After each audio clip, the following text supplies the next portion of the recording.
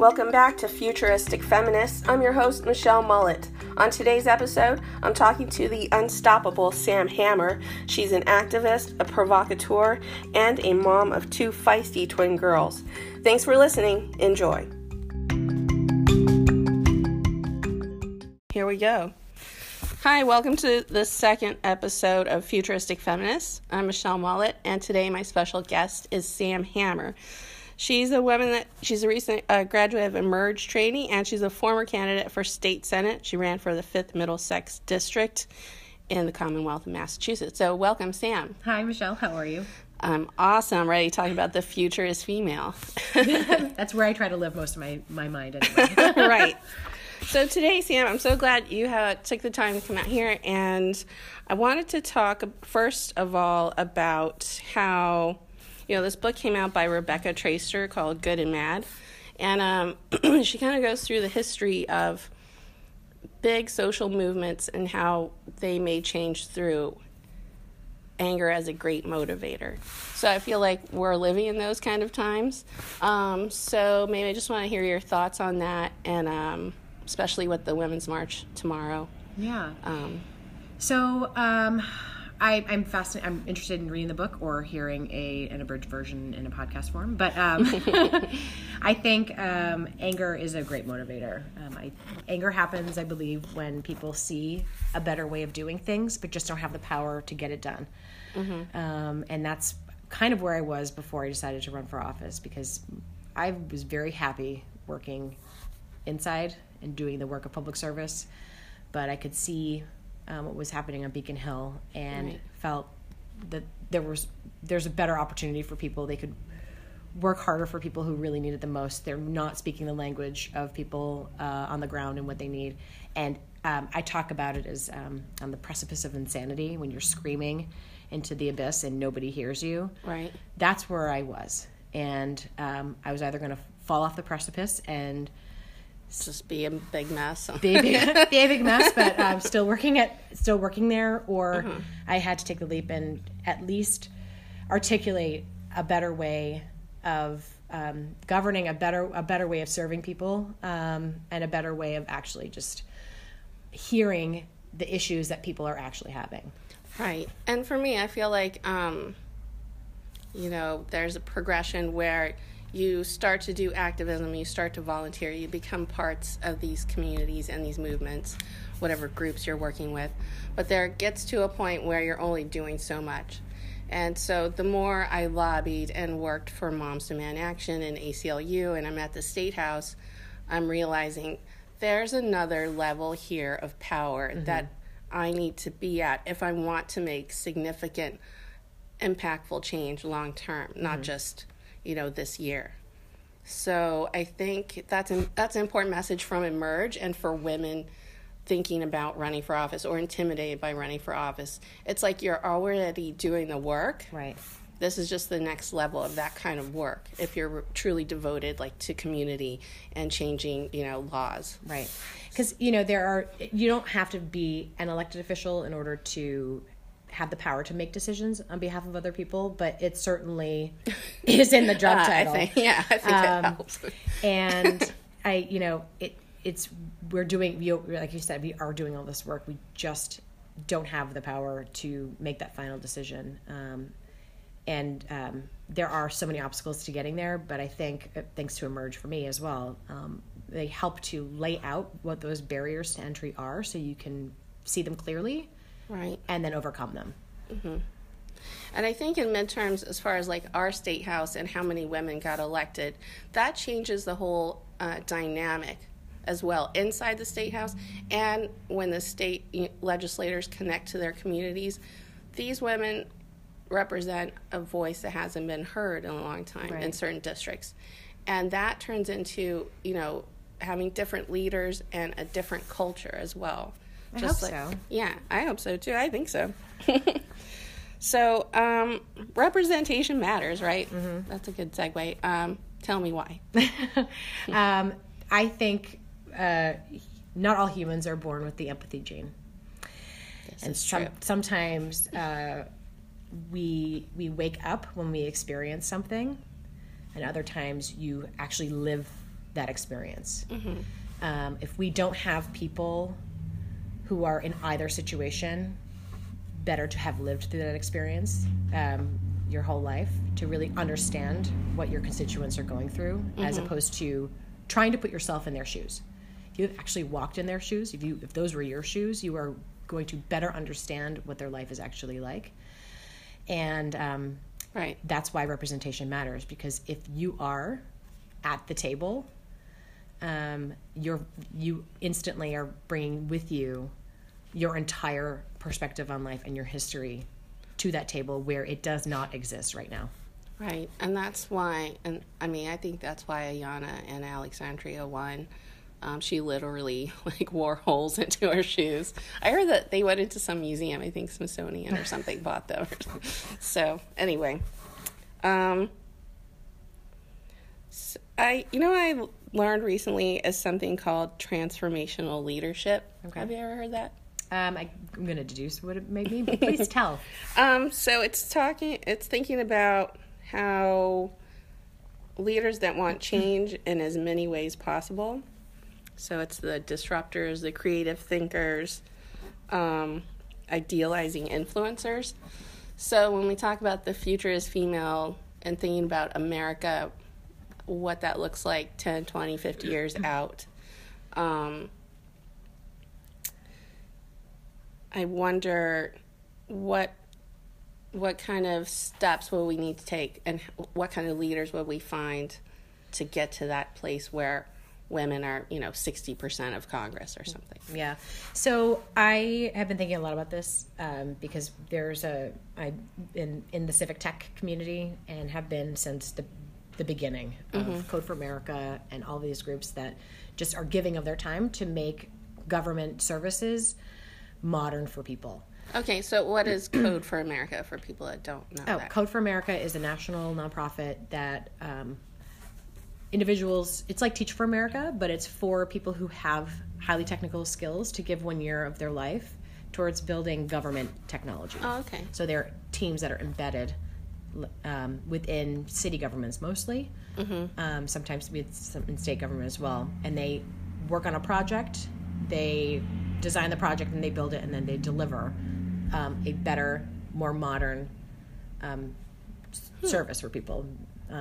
So it's wonderful. But we're all aging up. Those that were in the early days.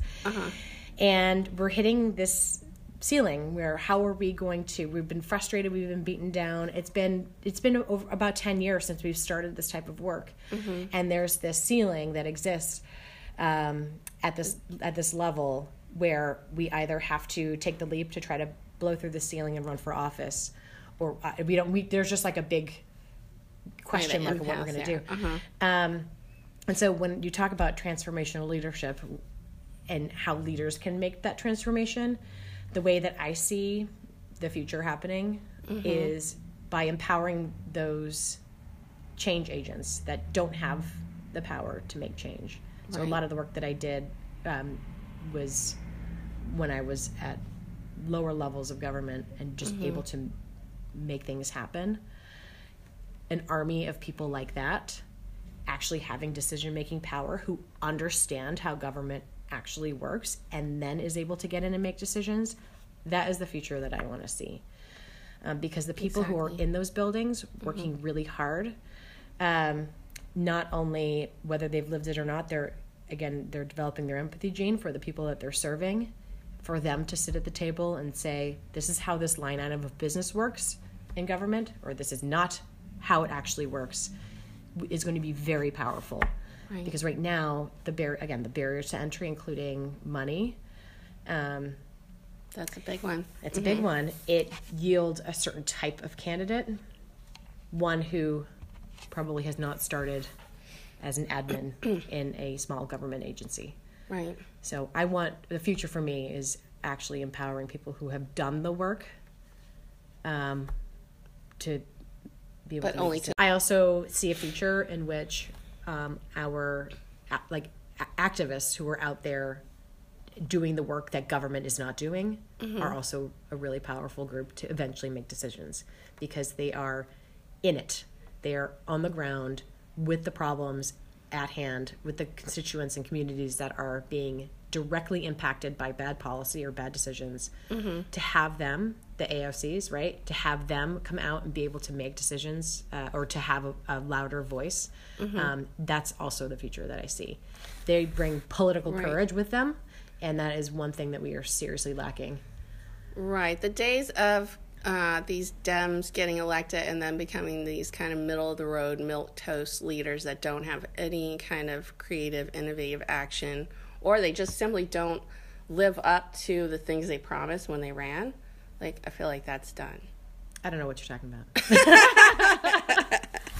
Good one. I hope so. I really hope so. But we have some inherent, the way that our system is set up is to protect itself.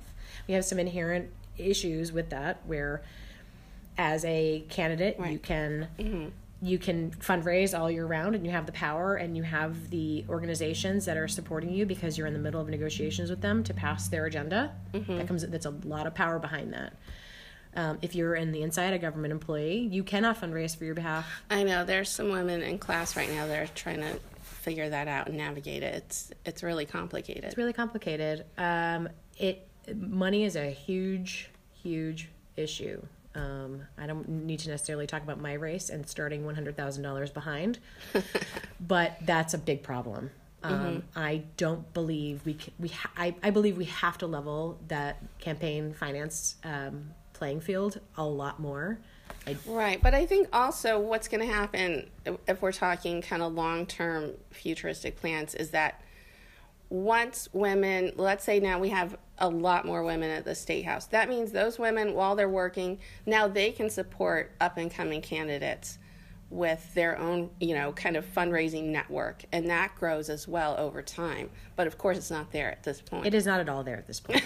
There's nothing. There's still a lot of protecting your colleagues and protecting the incumbency because the power structure is set, including for existing wonderful lawmakers. So are you saying, like, on the state level, even though, let's say you're a woman of color, you just ran, you won, you're a freshman kind of senator, you feel a lot of pressure to kind of go the way things always went? I'm even steps before that. If we want to have parity in the State House and we want women to be there, they are going to have to unseat some of the men, whether you like them or not, whether they're a good colleague or not. Are you willing to sacrifice your current relationship and power structure to allow a brand new, fabulous lady to sit at the table? Or do you perpetuate the power structure and support it and not? I had some pretty uncomfortable conversations and lots of no conversations with amazing, wonderful women throughout that already had power. I was a pariah. I was Hester Prynne with a Scarlet Letter. What, trying to set up meetings with current female legislators? Yeah. And so that they wouldn't even call you back sometimes? I'm shaking my head, yes. Wow. And not just at the state level, but also in the municipal. I was running in 6 municipalities. Women who support other women openly. And so wait, you're talking about like, going to different towns and like select boards and things like that? Okay. Yeah. So even at that level, yeah, women just being like, you know what, I really got to go. Or, I'm sorry, I just don't have the time.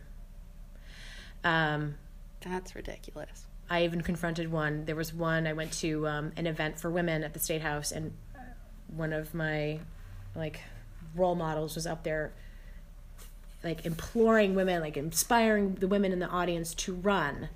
To run for office, to run for the state senate specifically. Run. Right. We need you at the table. Just go out there, do it. I chased her after, and I blocked the elevator door a little bit. And I said, hi.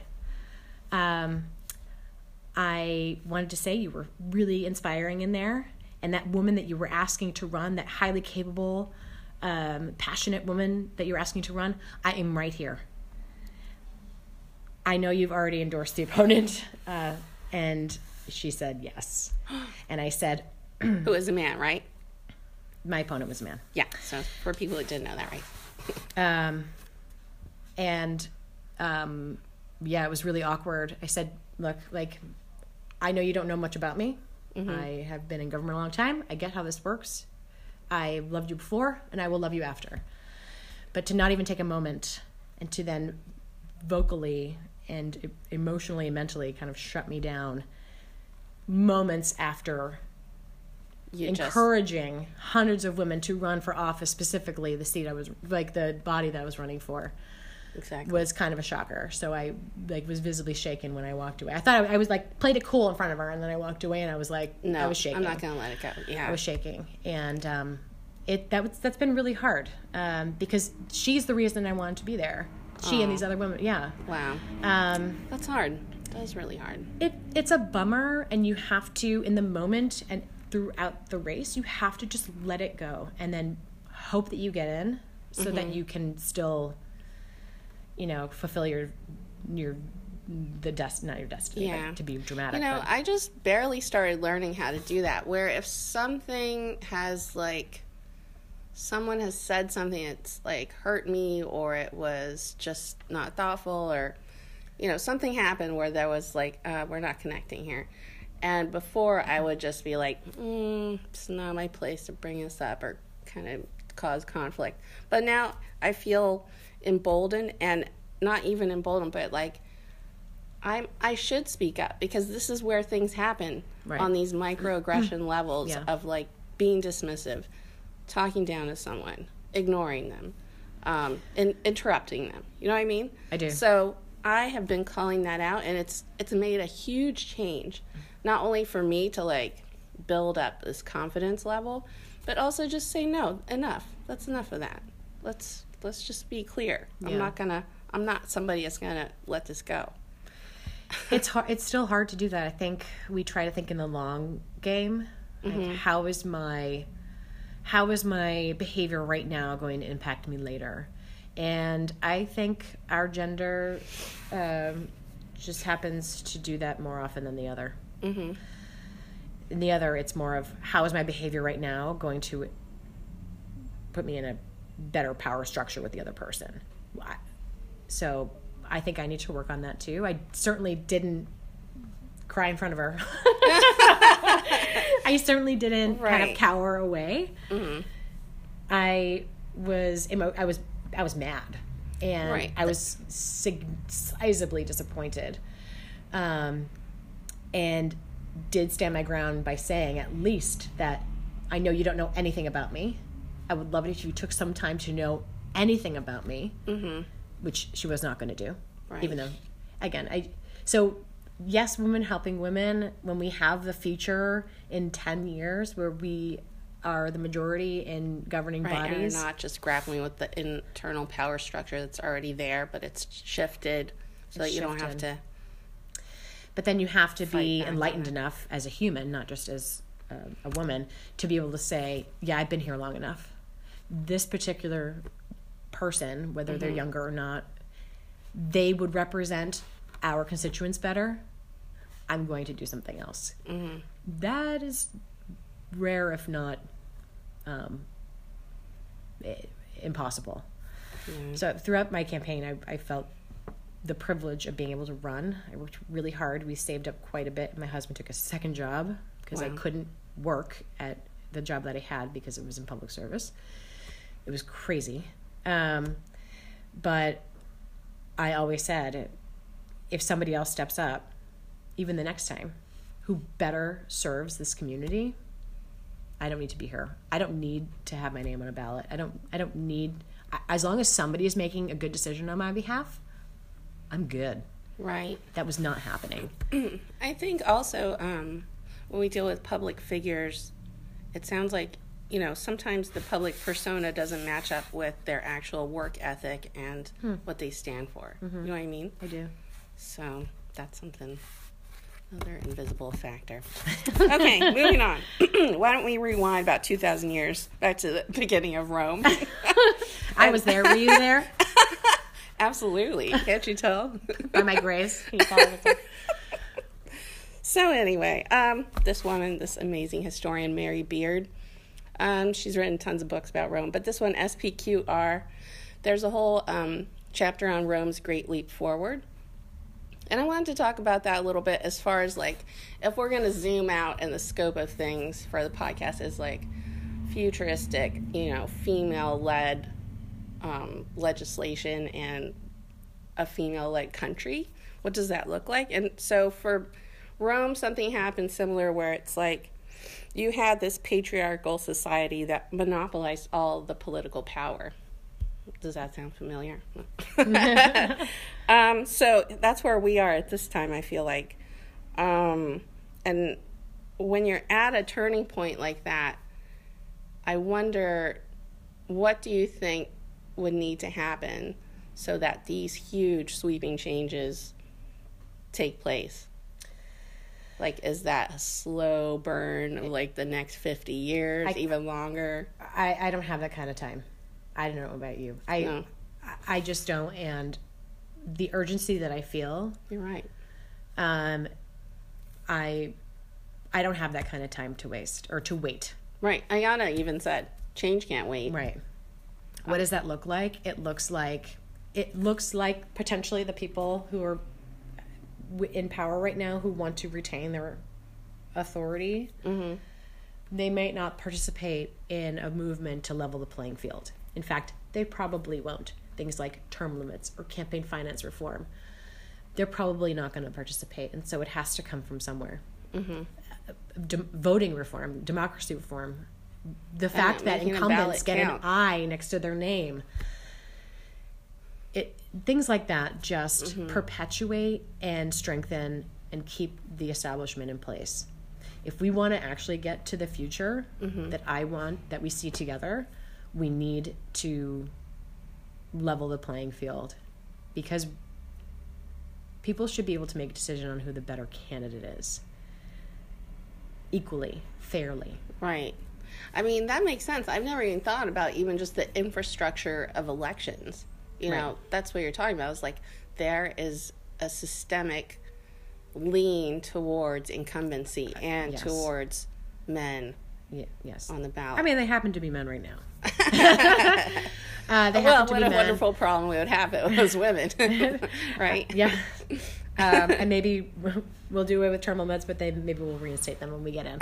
I don't know how. I like that. Sure, why not? I can't determine how greedy we will be in the future. But these barriers are very real. The fact that you can carry over massive balances in your campaign account when your new challenger starts with 0. That's crazy. Other things like at some civic organizations, Rotary, Chambers, mm-hmm. the sitting elected official can certainly walk right in and make a speech. Candidates cannot. Oh my God. That's ridiculous. Tis all the things. Oh my God. And again, the existing power structure as it relates to, especially a lot of the campaign, because our elections in Massachusetts are so much later in the year. Mm-hmm. So while the campaign was going, session was still going as well. The people that I was asking for endorsements for, mm-hmm. like organizations, were negotiating at the table with the incumbent. So, of course, they're not going to take a political risk at that time. It doesn't behoove them to do that. Right. They're negotiating for legislation still at the table. Some organizations refused to even take my application because the power structure exists. So not only is it amongst those who are already there and they protect themselves of all shapes and sizes, but also the environment as a whole also protects incumbency. Right, that goes out even farther to nonprofits and wow. Yeah. I'm just trying to take this all in. Yeah, it's a lot. It's a lot, but it's not insurmountable for sure. Mm-hmm. Because at the end, we are always thinking about this. Like, for the average voter, who's thinking about that? You know what nobody. I mean? Endorsements don't matter. It matters because I like endorsements in the fact that for me, if I'm looking for an endorsement, I feel like I'm showing what is like a priority for me and sure. what I want to work on through new laws with these organizations, like, so example, Sierra Club. So Sure. if I'm thinking about environmental laws and things that I would like to see in the future, like wind power and solar power, then I feel like that endorsement is more of a reflection of, this is me forward thinking, and this is who I want to align with. Yep. I'm not going to disagree. If you happen to be challenging an incumbent who is not favored by the Sierra Club already, you may have a chance. Right. But I will tell you, and all of the listeners of the world, the 1 million listeners, here, Right. Hi.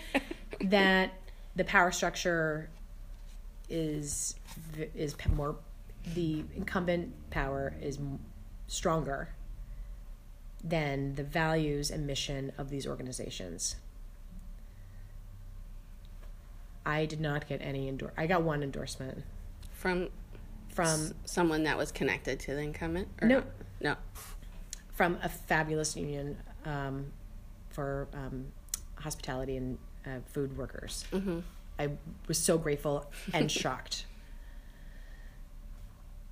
But if you think of all of the wonderful organizations who work on issues that we care very deeply about, all of them. Lean toward the incumbent. All of them. Because who better to legislate a woman's body than a man? God. All of them.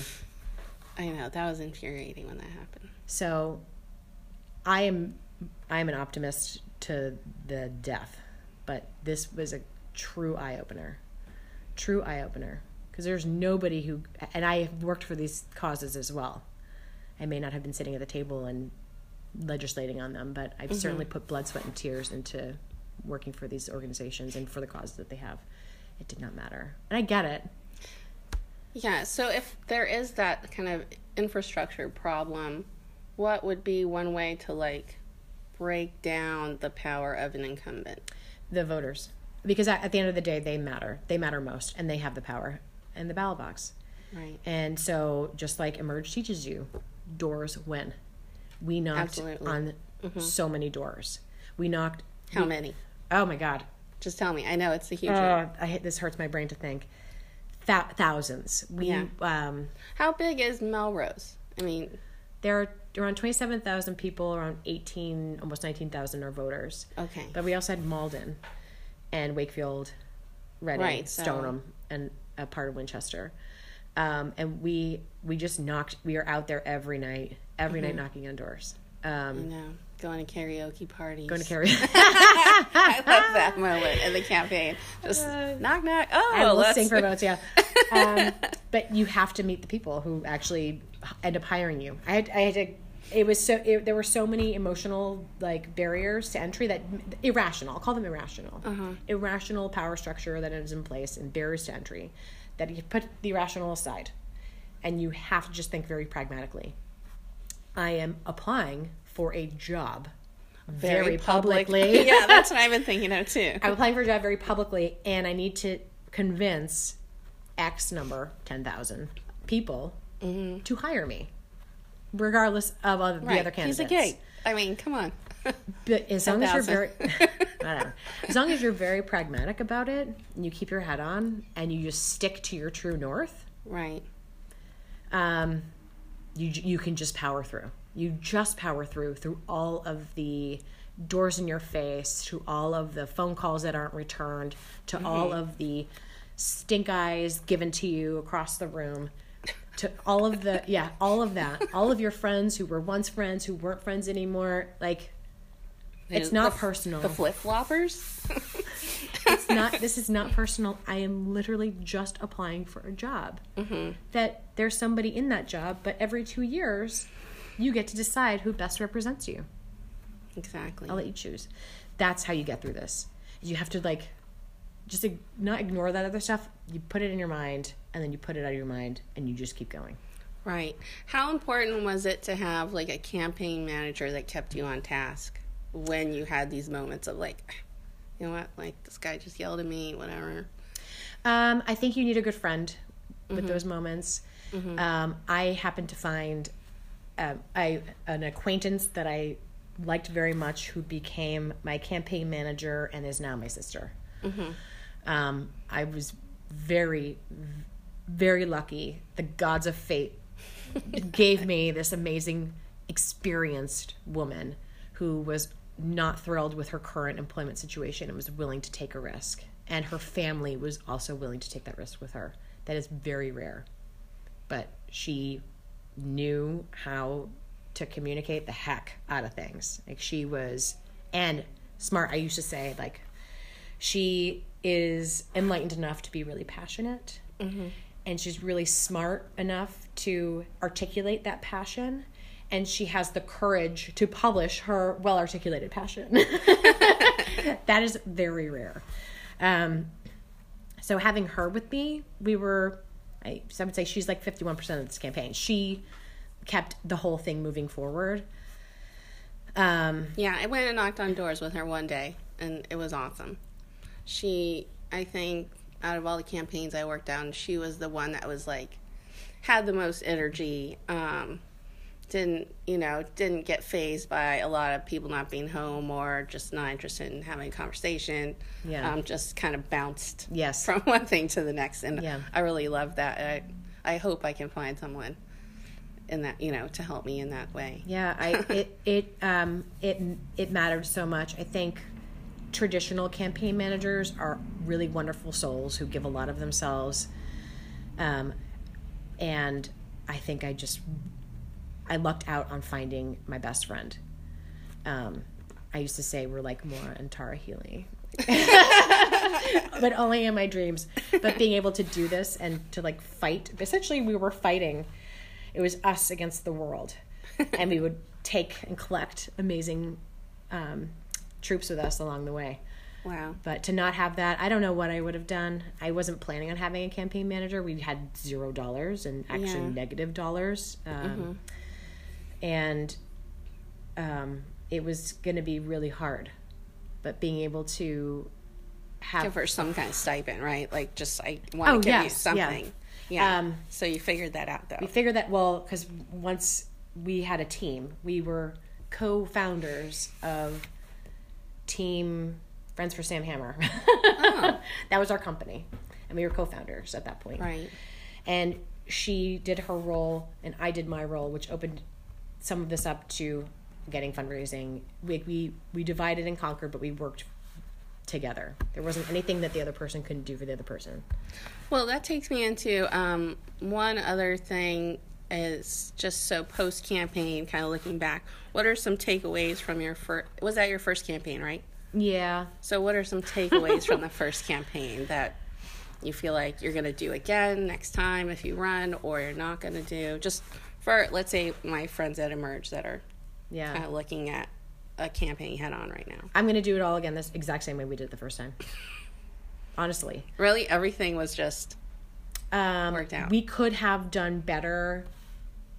Like, we stuck to our field plan. Mm-hmm. Our field plan could have included more doors in Reading. But we are... You feel like the machinery is there. Oh, and God, yes. It needs no, tweaking. Tweaks, yes, for sure. But nothing major. Like, you don't have a fill in blank position or whatever. I mean, we could have done everything we did better, always. Always we could do things better. But our mantra was, we are going to run as fast as we can and work as hard as we can with no regrets.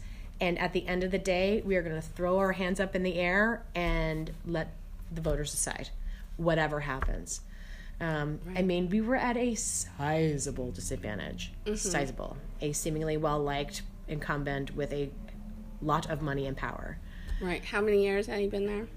He'd been in his seat, in this Senate seat, I think since 2014. I deleted all these facts when I left. But he was a state rep for two of the municipalities that I lost greatly in since 2007 or 8. We could have spent more time. Again, the voters matter. The votes that we actually got out of Stoneham, we earned because we were there. We should have spent more time there. But what we were able to do in Malden, we put most of our energy in Malden and Wakefield, and of course Melrose is like you can find me slithering around this city all day long. I think that's how we could have. But yeah, we would do we would do it exactly the same. Awesome. Yeah. I mean, I feel like that's a rarity when you just do your first campaign. And that probably pays tribute to the power of Emerge training, right? Yeah. They showed you this is what a campaign plan looks like. This is how do you get from here to there. Yes. It was kind of like a preview. So once I got this thing called Vote Builder, I'm like, I know I need that because they told me I needed that. They showed me what it looked like for this is very important. It's very important. Let's just get this now. Step 1 is save up for Vote Builder. Because they showed it to me for an hour. I'm like, I don't know how this thing works, but hey, I'm tech savvy. We're going to figure it out. Mm-hmm. And then we had some amazing advisors along the way who had done this before, who developed our entire field plan. As far as like the same level campaign or higher. Oh, okay. Like congressional campaign people. Mm-hmm. Ooh, I know. We're excited about. Yeah, I mean, what a difference if you have someone that has gone through this and can help you. And she was at the ready at a phone call always. That's awesome. We didn't have to call the bat phone too often, but she did lay out she built our entire field plan in a hot second. And then you were off and running. And we were off and running. And we pivoted. Amazing. We were very nimble. Like, you've got to be nimble. You can stick to the values of your plan, but you have to be able to pivot a little bit on tactics. But yeah, I'd do it all over again. And I don't have to do it for me.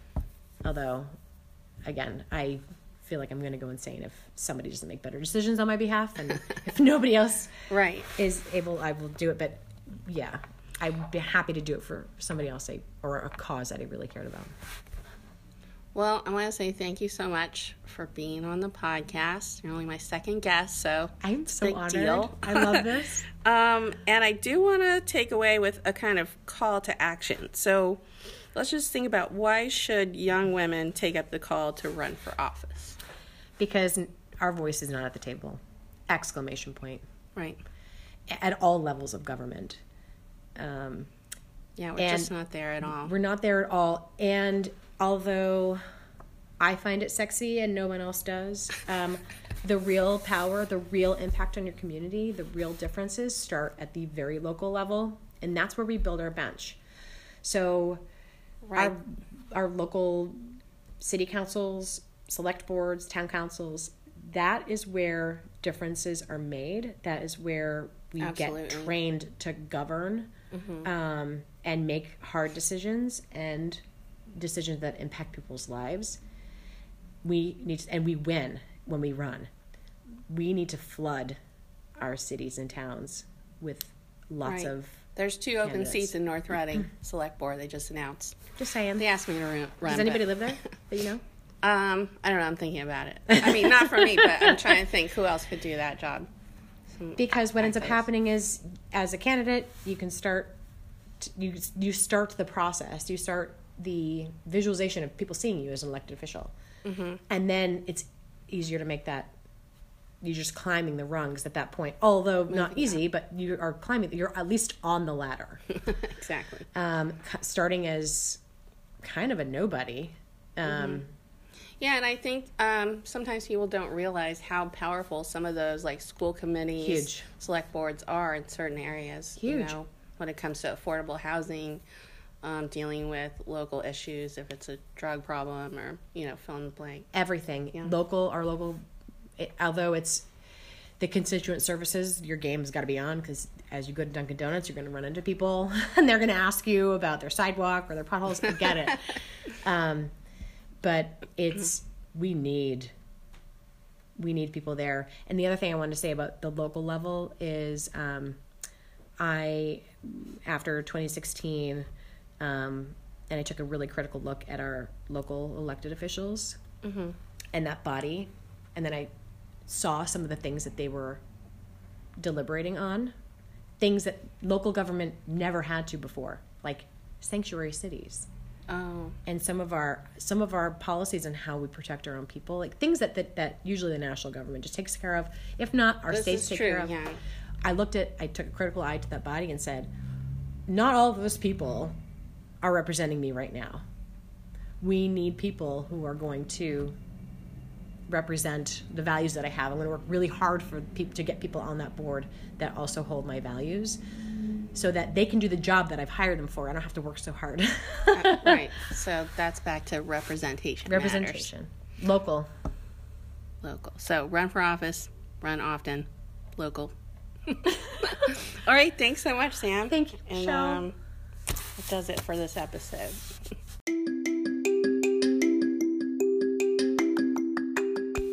On the next episode of Futuristic Feminists, I'll bring you live excerpts from the recent Boston Women's March, and we'll hear from Massachusetts Sierra Club director Michelle Brooks. She'll talk about upcoming legislation that focuses on environmental issues for the Commonwealth. Thanks for listening, and as always, the future is female.